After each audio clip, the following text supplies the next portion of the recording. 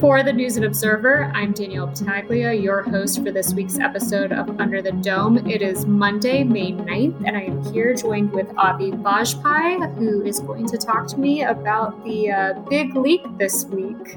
How are you doing? I don't think we've been on an episode before together. Yeah, that's right.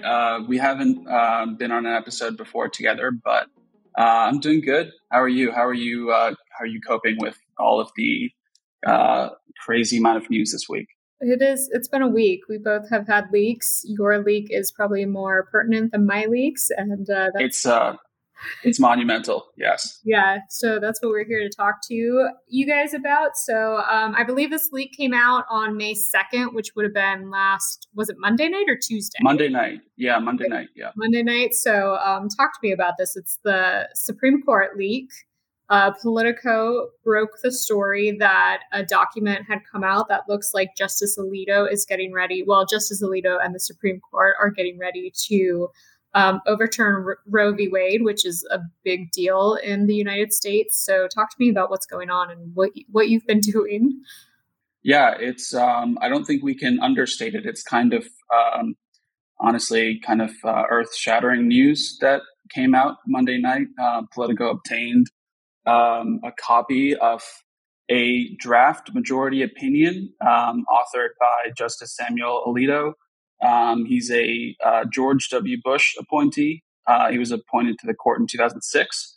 And this is a opinion that has been drafted in the case is called Dobbs versus Jackson Women's Health Organization. This is a case that was the Supreme Court heard oral arguments in this case back in December.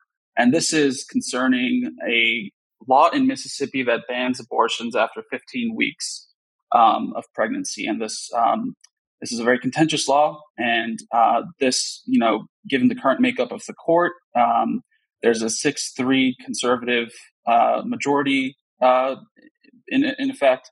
And so this was something that, people had been, this was considered a likelihood that this is possible, that the court would come out with an opinion striking down Roe versus Wade. But, this has been, Roe has been settled, established precedent for almost 50 years, which makes this, like I was saying, it's hard to, you can't really understate the significance of this, because this has been something that,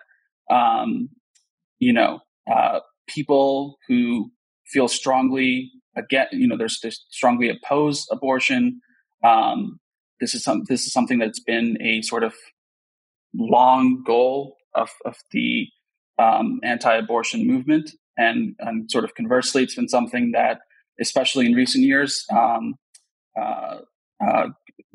people who feel strongly about a woman's right to choose, it's been something that people have been worrying about. So, this was definitely enormous news that came out on Monday night. And we sent you to a protest this week, correct? Yes. So we had really, in North Carolina, people started reacting to this, processing it, and preparing for what might come on Monday night, right after this news broke. I did, word basically started spreading on social media that there was going to be a protest in downtown Raleigh on Tuesday morning. And, different groups that are pro-choice started spreading information about this large protest that they were planning, basically a rally and then a march throughout downtown. And I showed up at about 6 o'clock for this protest, and it was sizable. It was hard to get a good sort of estimate of how many people were there, but definitely hundreds of people, maybe several hundreds of people, and a lot of people who came out. They had a ton of signs. They were very passionate. It was you could tell that this is something that people feel very strongly about. And I talked to one of the organizers of the protest, one of the lead organizers of the protest, Dana Al Hassan. She's an activist with a local group, local chapter of the Party of for Socialism and Liberation. She told me, she was shocked by this news on Monday night. She started making plans for a protest that night itself, and clearly, word of this spread quickly, and many people came out. Protests lasted about an hour and a half, a little more than an hour and a half, and a lengthy march all throughout downtown. So, right from the get-go, this is obviously news that for people on both sides of this debate, this was not expected. Even though this was considered a possibility that the Supreme Court would might rule in this way, to actually be presented with this as something that is no longer a possibility but is potentially imminent, that has been quite a shock here in North Carolina and across the country. What was the overall mood and tone of that protest? I know we're like a year out from the George Floyd protest that we had last May. I guess we're a little less than a year out, but like, what was those are two totally different issues, but also very strong feelings and emotions carried with both of those topics. What was this protest like? Yeah, it was definitely, definitely emotionally charged. A lot of women who came out to protest this possible ruling from the Supreme Court, but a lot of other people as well. You could tell there were lots of families that had come together, couples, groups of friends. I talked to one woman who has been living in North Carolina for the last 15 or 16 years. She said it was quite fascinating. She said she grew up in a sort of devout Roman Catholic family, Italian and Irish American family on Long Island, and grew up for most of her life. She was opposed to abortion pretty strongly, and then had unfortunately had complications with the pregnancy of her own, and that shifted her thinking on this. So she said she was out there with her daughter, and she said it was her first protest.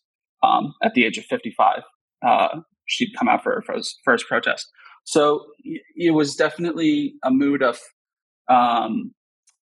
people expressing, reacting really quickly to what could, a changing landscape, and the possibility that abortion could be severely restricted across the country, even here in North Carolina. You could definitely tell that, it remains to be seen how much of a sort of motivating issue this is politically. But I think in terms of the ground reality of, what this would mean for women, for different people, it's a very big development. And just for listeners who haven't, experienced the choice to have an abortion or not, this isn't just I don't want the baby, so I'm going to have an abortion issue, but this also impacts women who are having issues with health and things like that as well. Is that correct? It's like all abortions? Yeah. So if you're talking about the possibility of the ruling, if Roe is overturned, that's basically the umbrella federal protection that keeps abortion legal throughout the country. And if that's gone, then states are free to enact whatever laws they want. Okay. And obviously some states, it's going to vary state by state, but for many of the states, particularly here in the South, people are suddenly looking at a whole sort of spate of restrictions, of bans and different laws that could be in the pipeline. And have we even gotten to the point where we can delve into what North Carolina will do, has on the books to do, like anything like that? I know it's very early into this process. Yeah, I would say it's not really concrete at this point in terms of knowing for sure what could be in the pipeline or what could be possible here in North Carolina.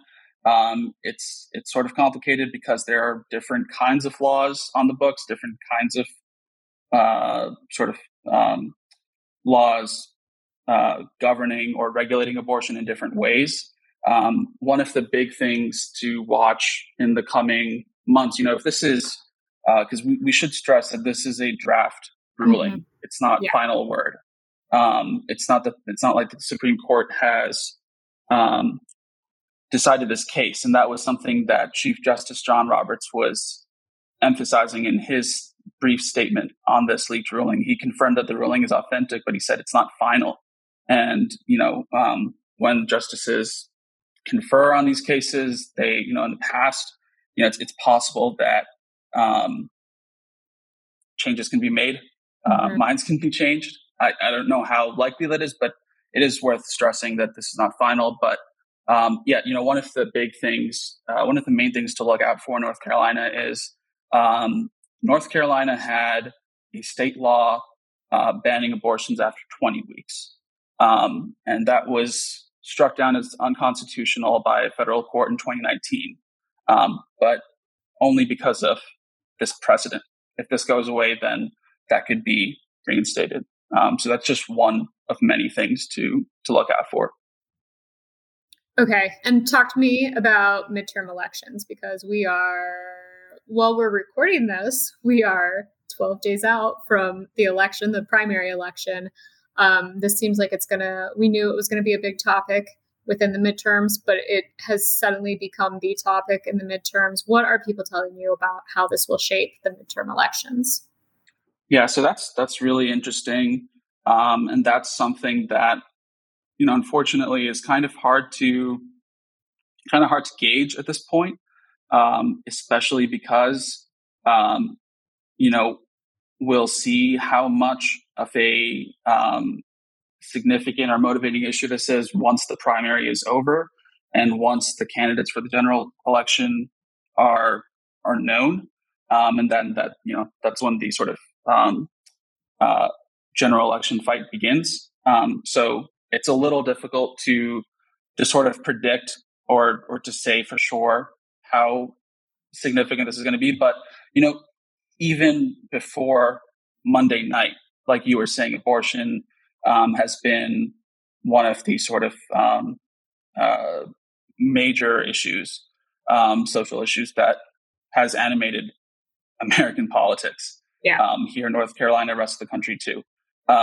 With this possibility, something that looks like it's likely at this point, when the ruling comes out in the next month or so, with this now sort of fundamentally changing the landscape, with this possibility that you could have multiple states.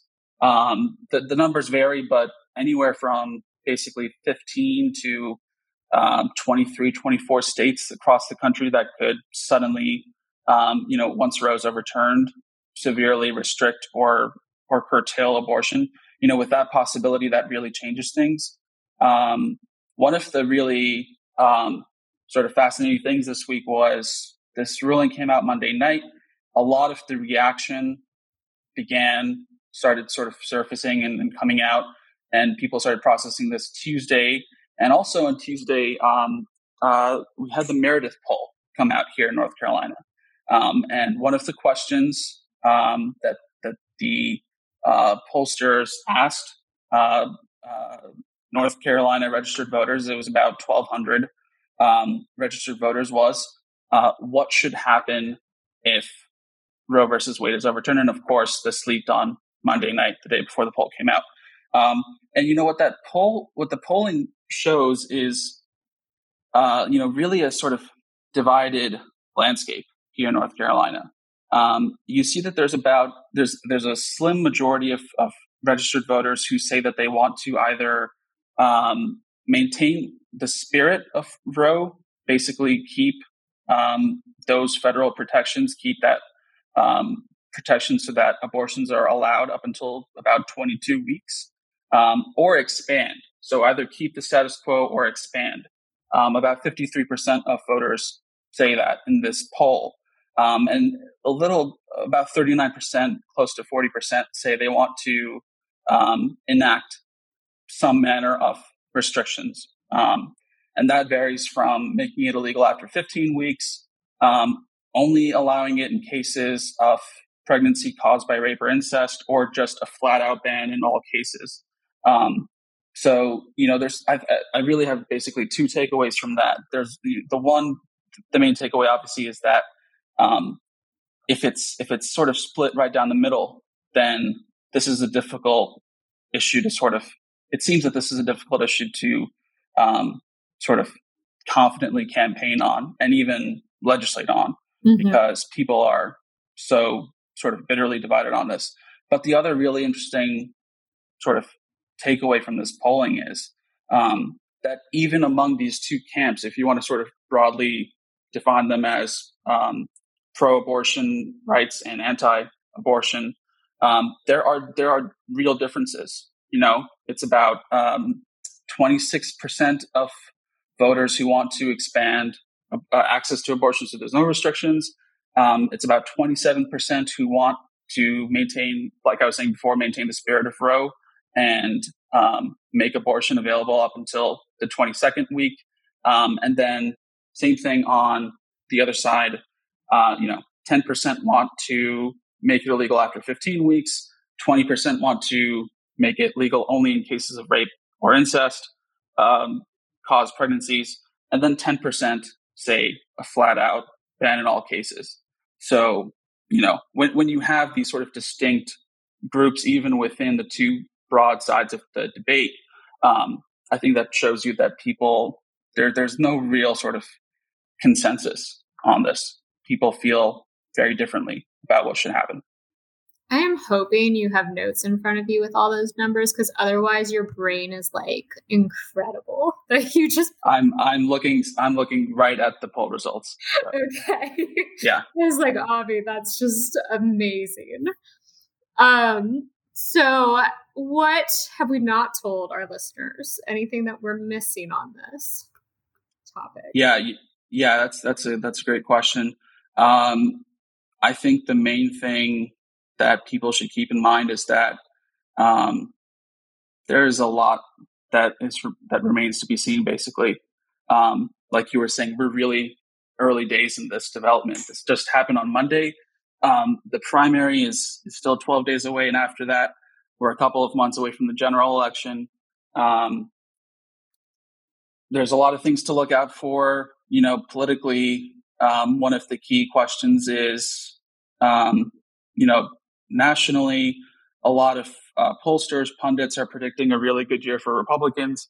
If that is the case in North Carolina, if that translates to the down ballot races, the legislative races, then one of the questions is, if Republicans have a legislative supermajority, then that changes the ballgame too, because then laws that they've tried to pass before that were vetoed by Governor Cooper, that's no longer, they can bypass that.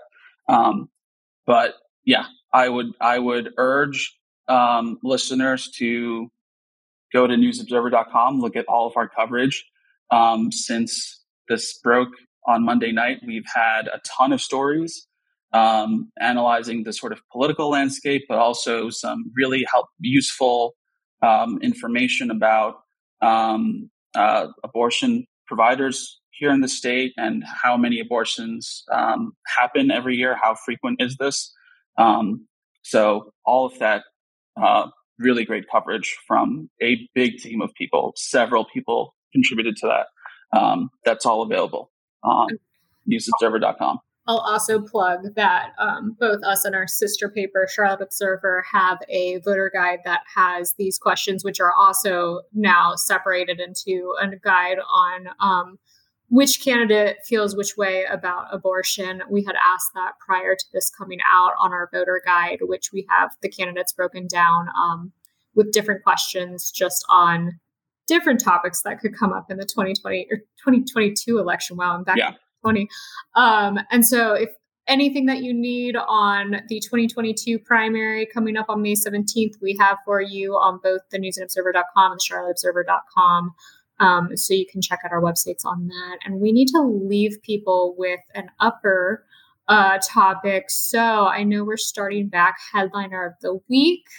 I don't know if you've had time to think about it. So have you had time to think about it? I have not, actually, in the middle of all of this. I was going to say, I'll go first, but I'm trying to clear my brain too of everything. I feel like everything I know this week is also a downer. You know what? There are definitely things we can bring up, but it's I have to think about that. None of them are great. You know what? Let's go. For me, I'm going to say very interesting are the leakers in both the Supreme Court case and with the Madison Cawthorn case. I don't think we've seen things like this before. Where definitely not with court, you're not going to, I've spent 10 years covering courts. I've never seen a Supreme Court case get leaked like this. And then with politics, talking to so many political pundits, they've all said, like, we've never seen just a leak where of Republicans being hit so hard over and over with, things just bashing them. So I'm going to go with the leakers. I'm not really celebrating them. I'm not sure that's the right move to make here, but just the intricacies and the thought processes of who are the people that put these out there and what is going through their heads right now and what was going through their heads to put this out in the first place. I'm just fascinated with that. So that's going to be my headliner of the week.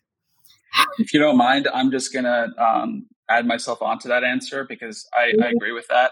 I would point out also just sort of the newness and how unprecedented it is, especially with the Supreme Court leak, because it's not like we haven't had stories before that maybe indicate which way a ruling might be, what might be in the pipeline, what might look like, but for a news outlet to obtain and publish a actual 100+ page ruling itself, and on an issue as contentious and monumental as this, that is staggering. And of course, one of the really interesting things that I saw this week was how people feel about it. It really differs on their politics and how they feel about this issue, because you have a whole host of Republicans and conservatives who are kind of furious with this leak and say it should be investigated and, gone to the bottom of it. And then the people at the protest that we covered this week who are hailing this person as a heroic leaker. So I'll finish up with that. That makes sense. I will gladly let you piggyback, which means we have no poll because we're on the same side. But I appreciate you joining me for this episode and breaking this all down. I have not actually been able to follow this issue as closely as I wanted to with everything going on my beat. So I appreciate you being here. And for the News and Observer, I'm Danielle Battaglia with Avi Bajpai. Thanks for listening. For more from our politics team, subscribe to the News and Observer at newsobserver.com/subscribe. Follow us on Twitter at Under the Dome and NC Insider, and sign up for our weekly political newsletter, also called Under the Dome, at newsobserver.com/newsletters. Thanks for listening.